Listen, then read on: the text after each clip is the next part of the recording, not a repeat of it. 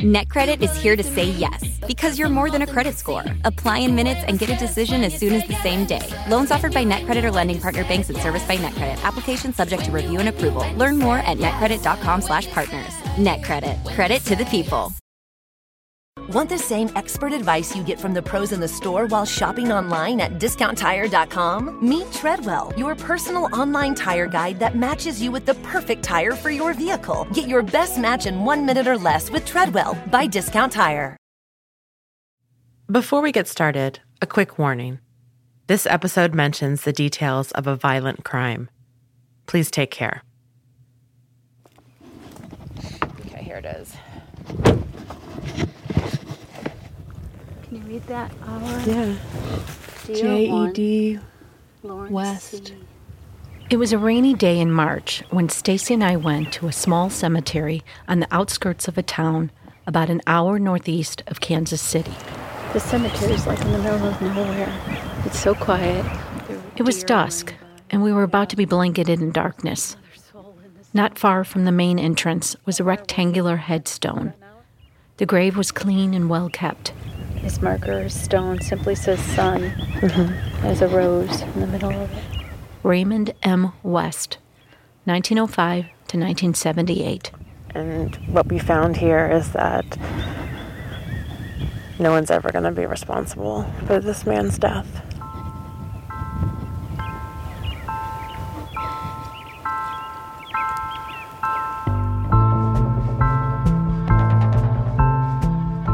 I'm Christy Gutowski. And I'm Stacy St. Clair. This is Unsealed, the Tylenol Murders. Episode 5, Breadcrumbs.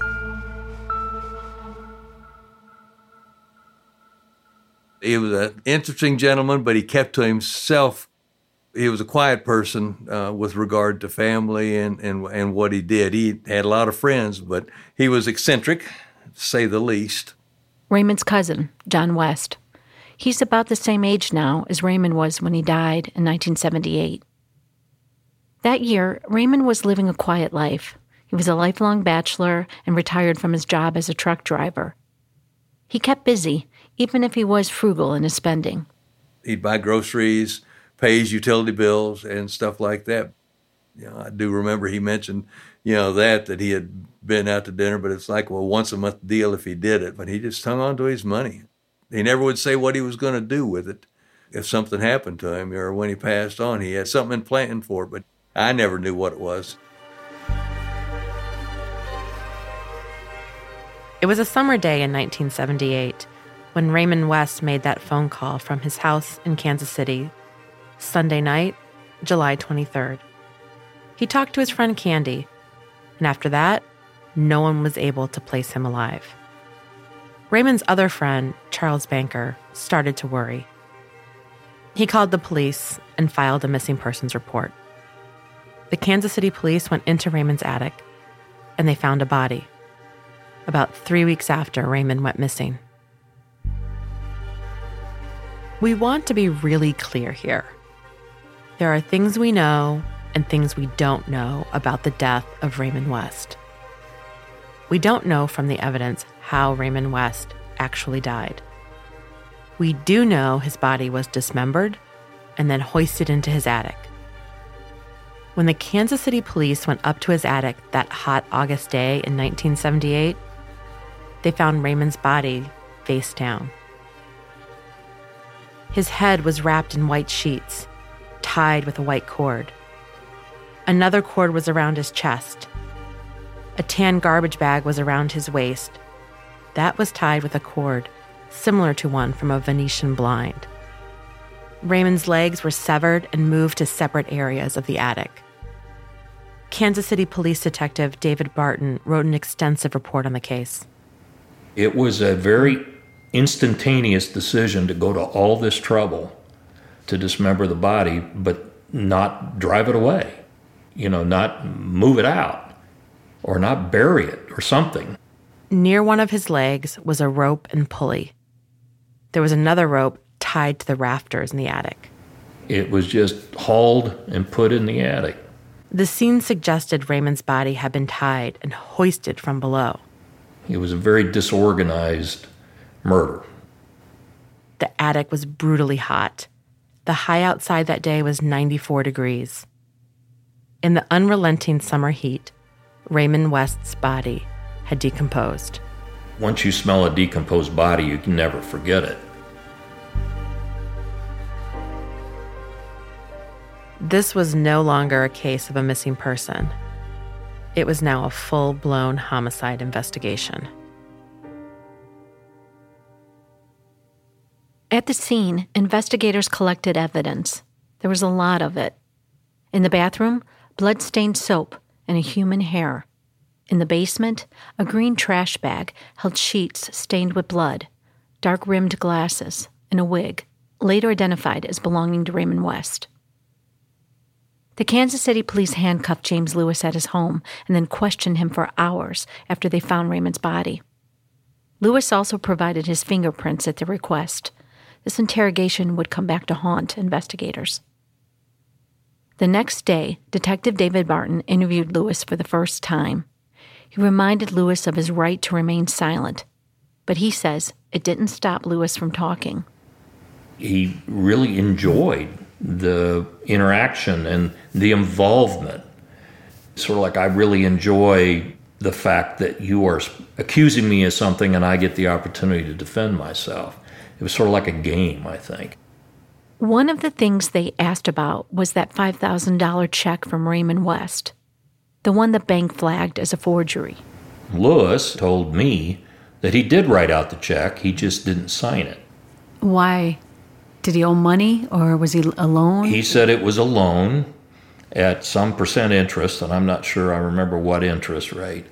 And he even 2 days later showed up with a loan document that supposedly Raymond West signed, which was also not in his signature.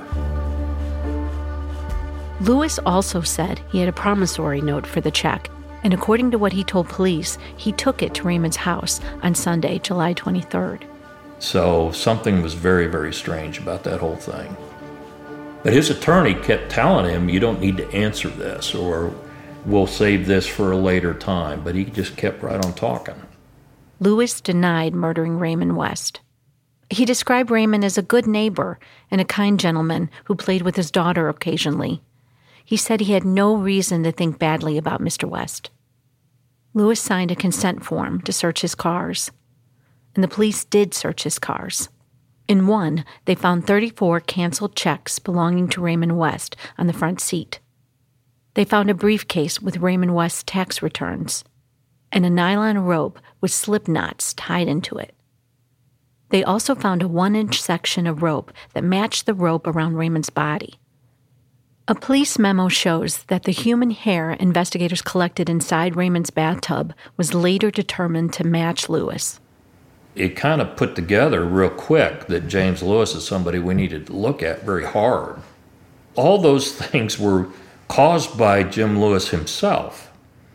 I mean, it wasn't like he tried to keep a low profile or stay out of it. It was sort of like he had to be involved in pointing the finger at himself. It's worth mentioning here that we did reach out to Lewis multiple times requesting a comment. We couldn't get him to talk with us about this. But he has repeatedly denied killing West, and he had an alibi. A friend of his said she picked up Lewis as he was walking, not far from West's home. She said it was about 7 p.m., on that same day that Raymond was last known to be alive. She said she and Lewis went to a 9 p.m. movie with his wife and then walked around the mall. Later, Lewis also said that rope in his car, the one that matched the rope found around Raymond's body, was from back when he had helped Raymond rebuild his house after a flood a year before. With what the Kansas City police heard during the interviews and the evidence they collected, they arrested Lewis, and prosecutors charged him with murder. Almost a year later, it was time for court. James Bell was the prosecutor assigned to the case. So when does the Raymond West case cross your desk? Well, it happened in 78, so it would have been sometime in 79 that I probably would have first seen the case. By 1979, Bell was about a year out of law school and just getting his feet wet in the prosecutor's office. What about this case, or what about you, said, I'm going to go ahead and charge this? For $5,000. For $5,000, you go and you butcher a man?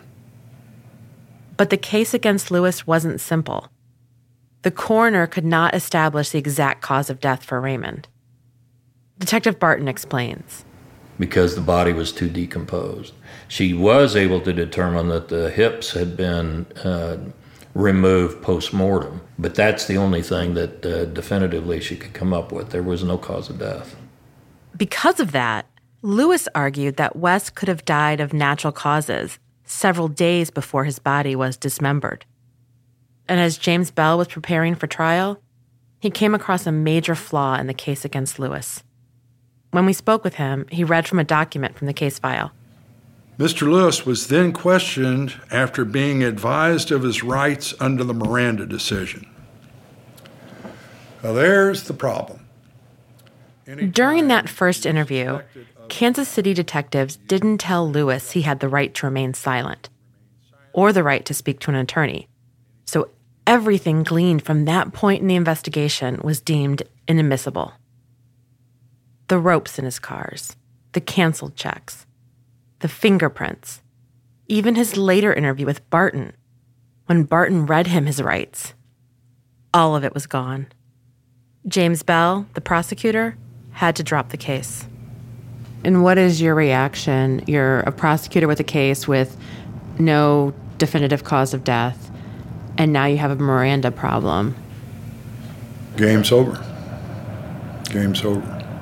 Case just went down the river. Is that a sleepless night when I don't know how many cases you had to dismiss like that during your career as a prosecutor? It's the only one.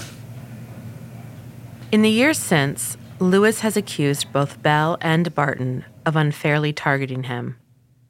He has a website called 1978witchhunt.50webs.com. On that website, he wrote this. Neither the police nor Detective David Barton nor prosecutor James Bell knew how West died. But they have accused James William Lewis of murdering and butchering Raymond West. Fortunately for justice and truth, reason and common sense prevailed, and James William Lewis was never convicted of murdering Mr. West.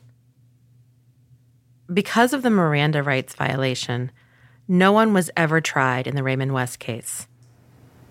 And so he was released. What became important later is what happened to all the evidence. After the case against Lewis was dropped, most of the evidence was destroyed. But not all of it. When David Barton and his colleagues were at that meeting with the Tylenol Task Force in Chicago in October 1982, he shared what he knew about Lewis.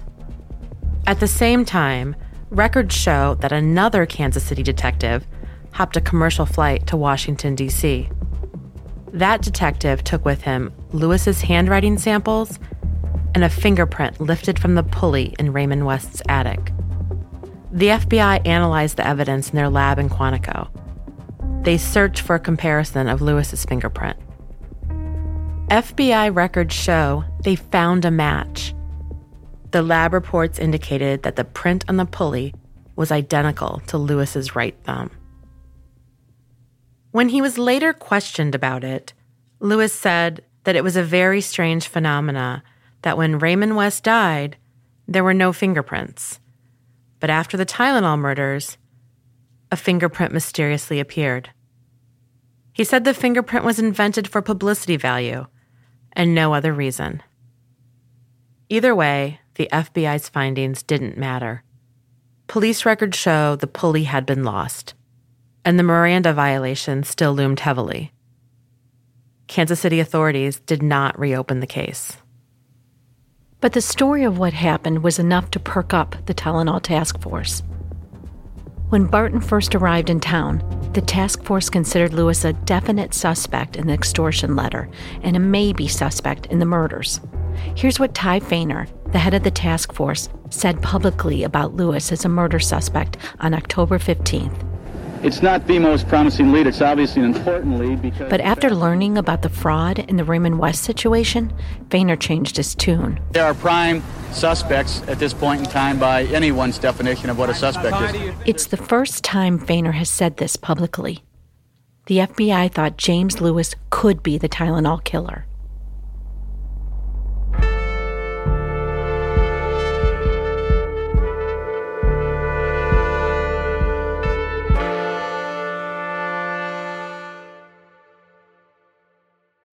Looking for a new show to dive into? Well, go to Hulu and see what's new, because Hulu has new stuff all the time. Like the full season of FX's epic limited series Shogun, FX's new international spy thriller The Veil, starring Emmy and Golden Globe winner Elizabeth Moss. And don't miss the all-new crime series Under the Bridge, inspired by shocking true events and starring Riley Keough and Lily Gladstone. It's all new, and it's streaming now on Hulu. The living room is where you make some of life's most beautiful memories, but your sofa shouldn't be the one remembering them.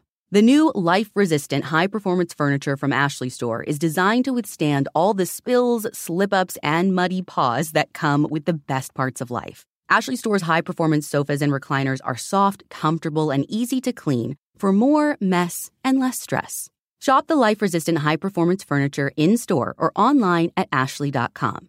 Ashley, for the love of home.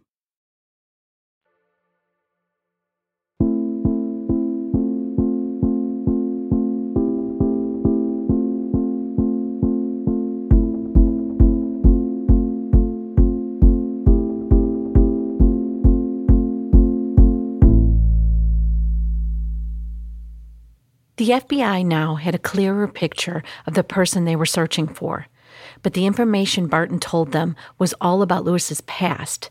He didn't have any leads of where Lewis might be now. Lewis gave them some clues, because he didn't stay quiet. After sending the extortion letter from New York, he sprinkled a few breadcrumbs around in the form of letters. The first crumb was a letter he sent to President Ronald Reagan at the White House in October. In this letter, which we obtained from the National Archives, he made a threat against the president. It involved using model airplanes to jam Secret Service radios. Lewis also wrote he'd plant more cyanide in stores across the country unless the president avoided a tax increase. Lewis signed the letter with the name Fred M., presumably Fred McCahey, the owner of Lakeside Travel, the man he'd tried to frame with the extortion letter. The Reagan letter was odd, but it would become more important later on. The second crumb was a letter Lewis sent a few weeks later. The Lewises sent an inch-thick packet to the Chicago Tribune, postmarked New York, October 27th. It arrived in our very own newsroom in a large brown envelope. As you have probably guessed, said the cover letter, my wife and I have not committed the Chicago area Tylenol murders. We do not go around killing people. The letter was signed Robert Richardson, the name James Lewis had used in Chicago. In the packet were bank records, a drawing, and court documents from the dispute with the travel agency. Lewis seemed fixated on McCahey.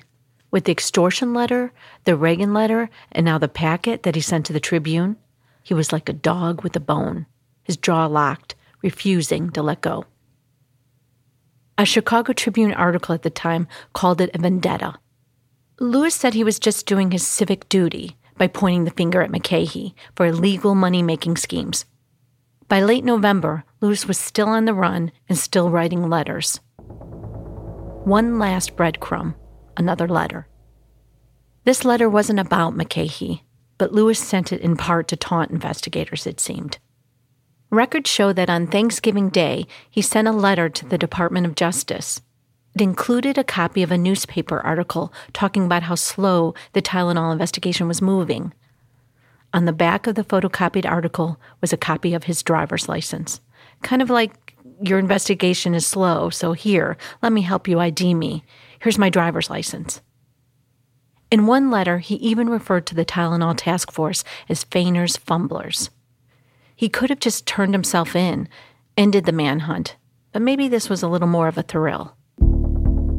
the person who committed this is enjoying the attention right now, but eventually this enjoyment would diminish, and he or she would be looking for more excitement.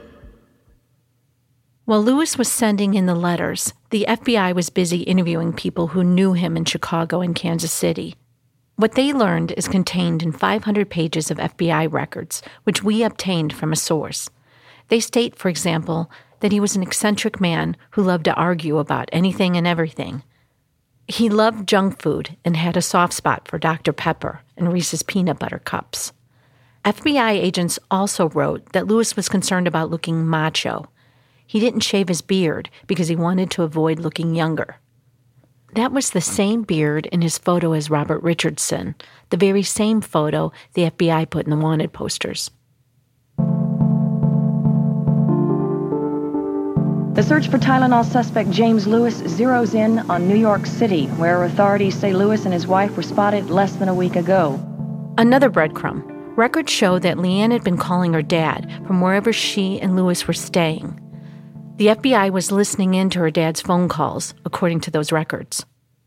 Lewis had continued writing additional letters to the Tribune, commenting on its coverage of the Tylenol investigation, postmarked consistently from New York. Gray, Grey, last name is Steed, Steed. Steed was a colleague of Roy Lane Jr. I was always told that was a great FBI name. They figured out Lewis was getting his hands on a Chicago newspaper while living in New York. It dawned on me, it's like, well, where would you go to get a copy? You're not sending the clipped out copy, you're photographing it. There were really only two choices, either at a newsstand or at the library. So I called the agent in New York and told him, I said, hey, we should stake out the public library. So they went out and gave pictures of Lewis to the guy that was in the periodical section of the New York Public Library. On December 13th, 1982, a librarian at the New York Public Library reported for work at a branch in Midtown Manhattan.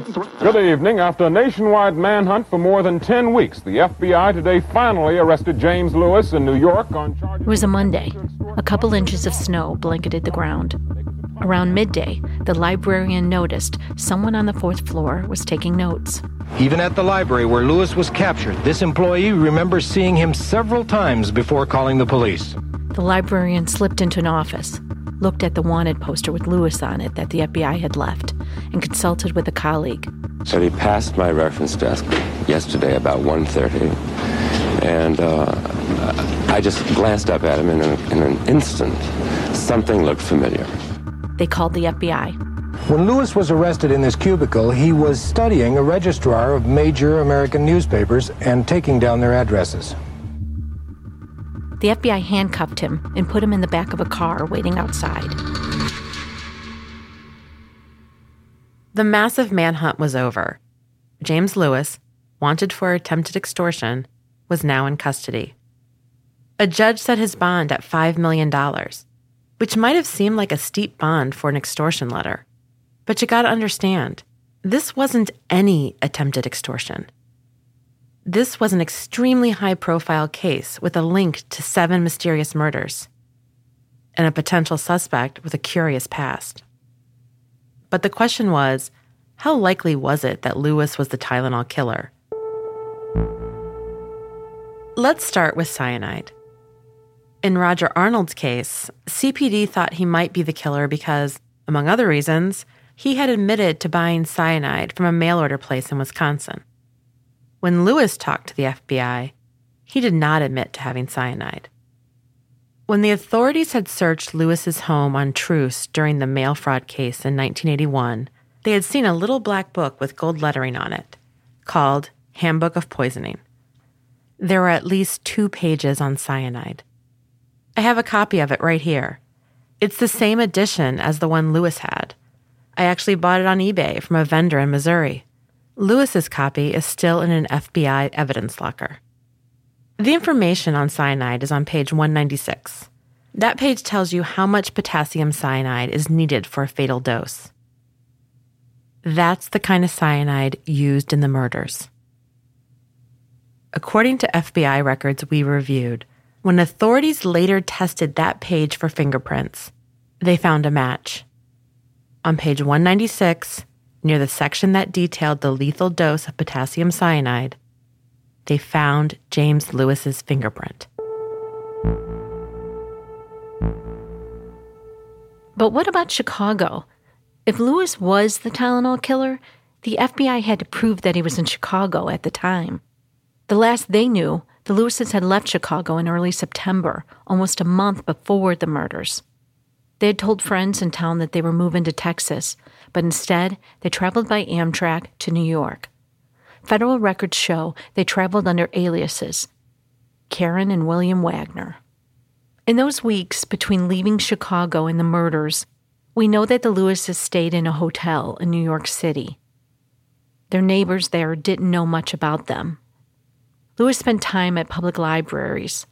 The task force did understand that they could be missing key information here. Records show that they considered whether Lewis traveled back to Chicago the week of the murders under an alias. And they looked into whether he somehow used his access to Lakeside Travel, his wife's former employer, to secure airline or train tickets or book car rentals. Lewis himself suggested this possibility in his letter to Reagan. Roy Lane Jr. One paragraph, he goes, I used to own a travel agency, and before it closed, I caused the issuance of many airline tickets in many names. With these tickets, I can fly to any city quickly and plant more cyanide in stores all over the country. And that's in James Lewis's words. Records show that agents thought it was possible Lewis could have used an unknown alias to travel to Chicago, lace the Tylenol with cyanide, and then head back to New York. So that was a possibility that we did look into, that maybe he flew back on a stolen ticket or a handwritten ticket that was not actually paid for. FBI agent Gray Steed. Never found anything to link him coming back to Chicago. The FBI couldn't find any evidence to prove it. This was an enormous obstacle in the case against Jim Lewis. If the team could have placed Jim Lewis in Chicago that week, he would have indicted him right then and there. Yes. Did you think there was going to be an indictment? That was our missing piece. We did everything. I mean, we went through every train record between New York City and here. We went through every airplane ticket, trying to find anything that we could that would link Lewis and his travel from New York to here and back again. And we just didn't have that link. But don't forget that there are two main suspects here. It's not just Lewis. While the task force was on Lewis, the Chicago police were chasing their own suspect, Roger Arnold, the divorced barfly and home chemist. Arnold was angry. Someone had accused him of being the Tylenol killer. He decided to take things into his own hands.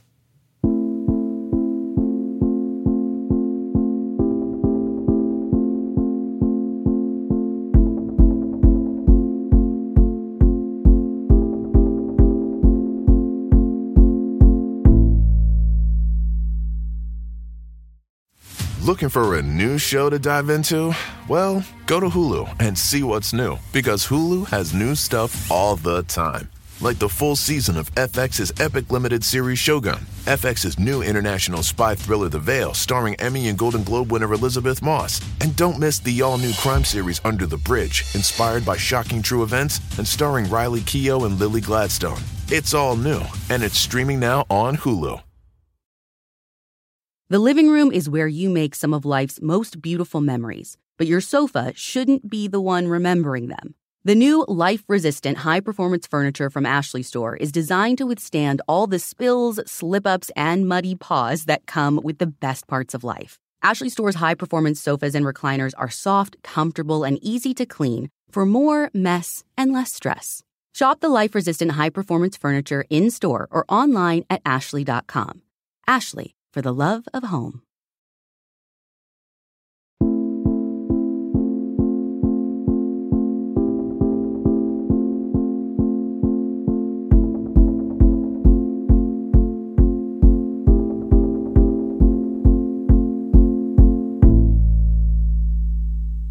In October 1982, just a couple of weeks after the Tylenol murders, while the FBI chased Lewis, the Chicago Police Department was working the case against Roger Arnold. He had been released from jail, free to go, pending gun and assault charges. After he was released, he complained that the media was bothering him.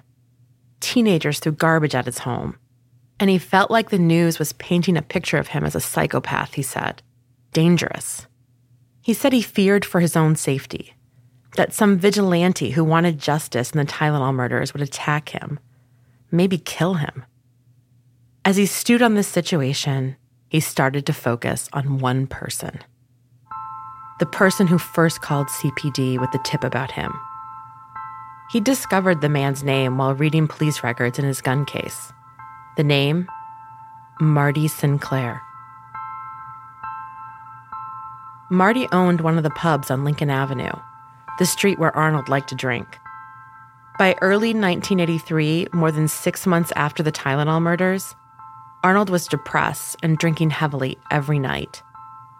The more he drank, the more depressed he became. And the more depressed he became, the more enraged he became. One evening in mid-June 1983, Arnold went out to drink at a bar called Lily's on Lincoln Avenue. He was drinking a lot and carrying a gun. Around midnight, someone told him Marty Sinclair, the guy who had called the cops on him after the Tylenol murders, was there, at the bar. Arnold left the bar. He said he went to get Mexican food up the street. We have no proof that he did that. But we know he went back to the bar around closing time. He decided to make Marty Sinclair pay for tipping off the police. He was worked up. When Arnold recalled this moment years later, he said he saw Marty Sinclair leave that bar with a couple of friends. So my dad was a bigger guy. Him and his friend were walking on the sidewalk. His other friend was walking ahead of them. And then Roger Arnold started walking toward my dad. He said something. The way Arnold remembered it, he said, "Marty, did you turn me in?" And then Arnold pulled out his gun and fired a shot at the man that he saw. My dad fell on the sidewalk. His friend was like, "What the hell?"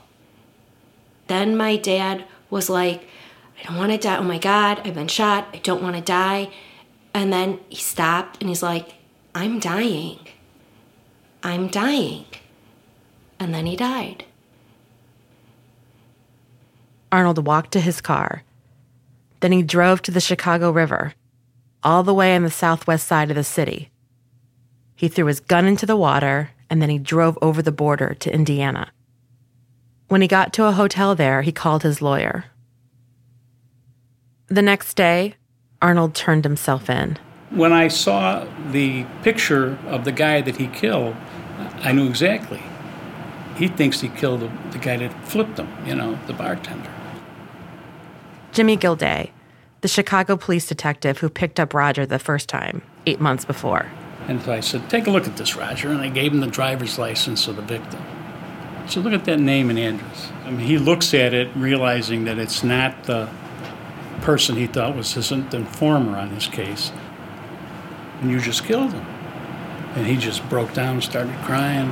It was inconsolable, really, because he realized he killed the wrong guy. Arnold had shot and killed a man. But that man was not Marty Sinclair, the bar owner who had called in a tip to the Chicago police. The man Arnold shot and killed was named John Stanishaw. John, Jack, he is known by Jack, was my dad. Lori Edling is John Stanishaw's daughter. She was 16 years old at the time of the shooting.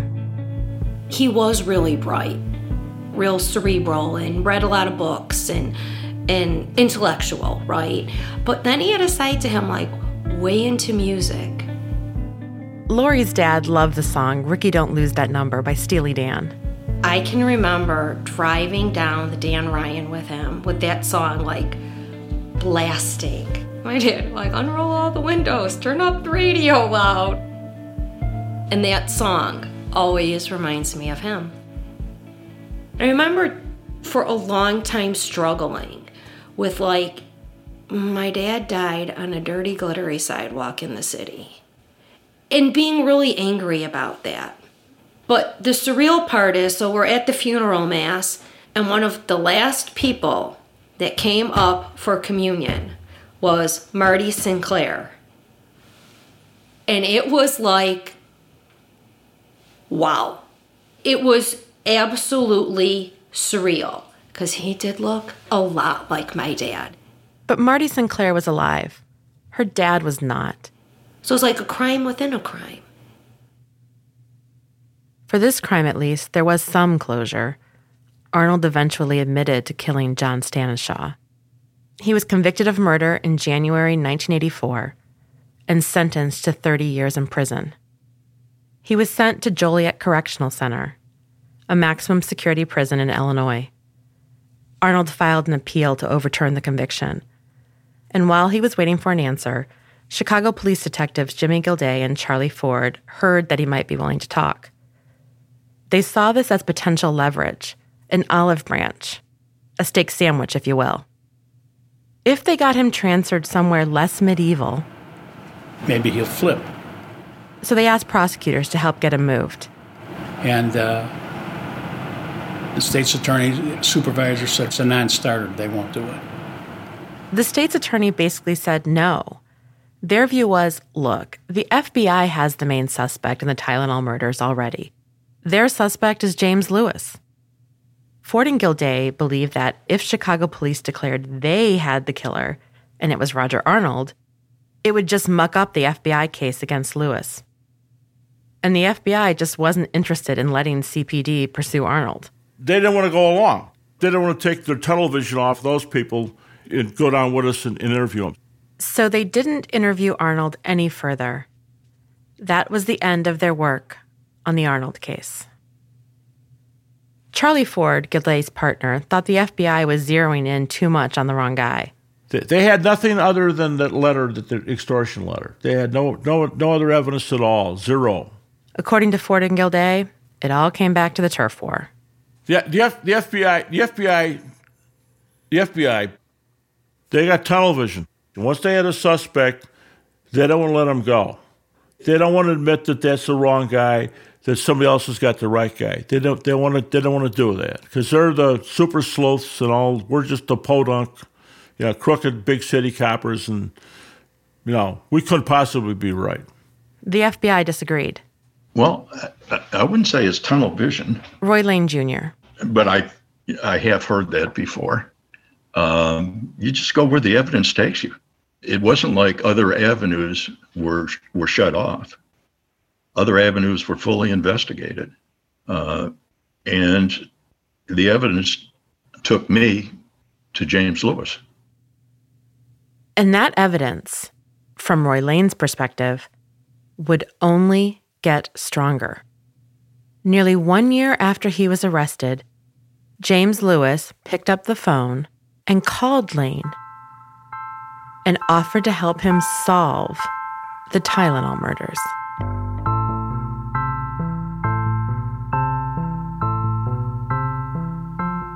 For exclusive details about Raymond West and Roger Arnold, as well as a transcript of this episode, visit our website at chicagotribune.com/Tylenol murders.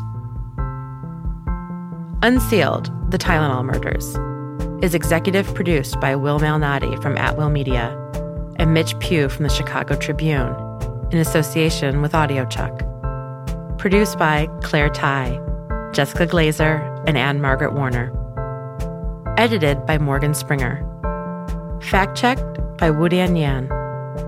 Production support from Clementine Ford, Molly Getman, Zach Rapone, Matt Hickey, Andrew Holzberger, Seth Richardson, and Mark Van Hare. Mixed by Daniel Turek. Original music by Hannes Brown. Reported by us, Christy Gutowski and Stacey St. Clair.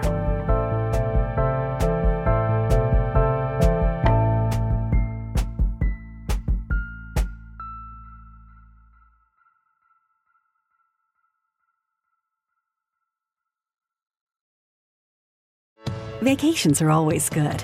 Sometimes they're even great. And Celebrity Cruises is about to ruin all of that. Because once you explore with us, you'll never want a vacation any other way. And with new Quick Caribbean Escapes, you'll never want a weekend any other way either. Celebrity Cruises.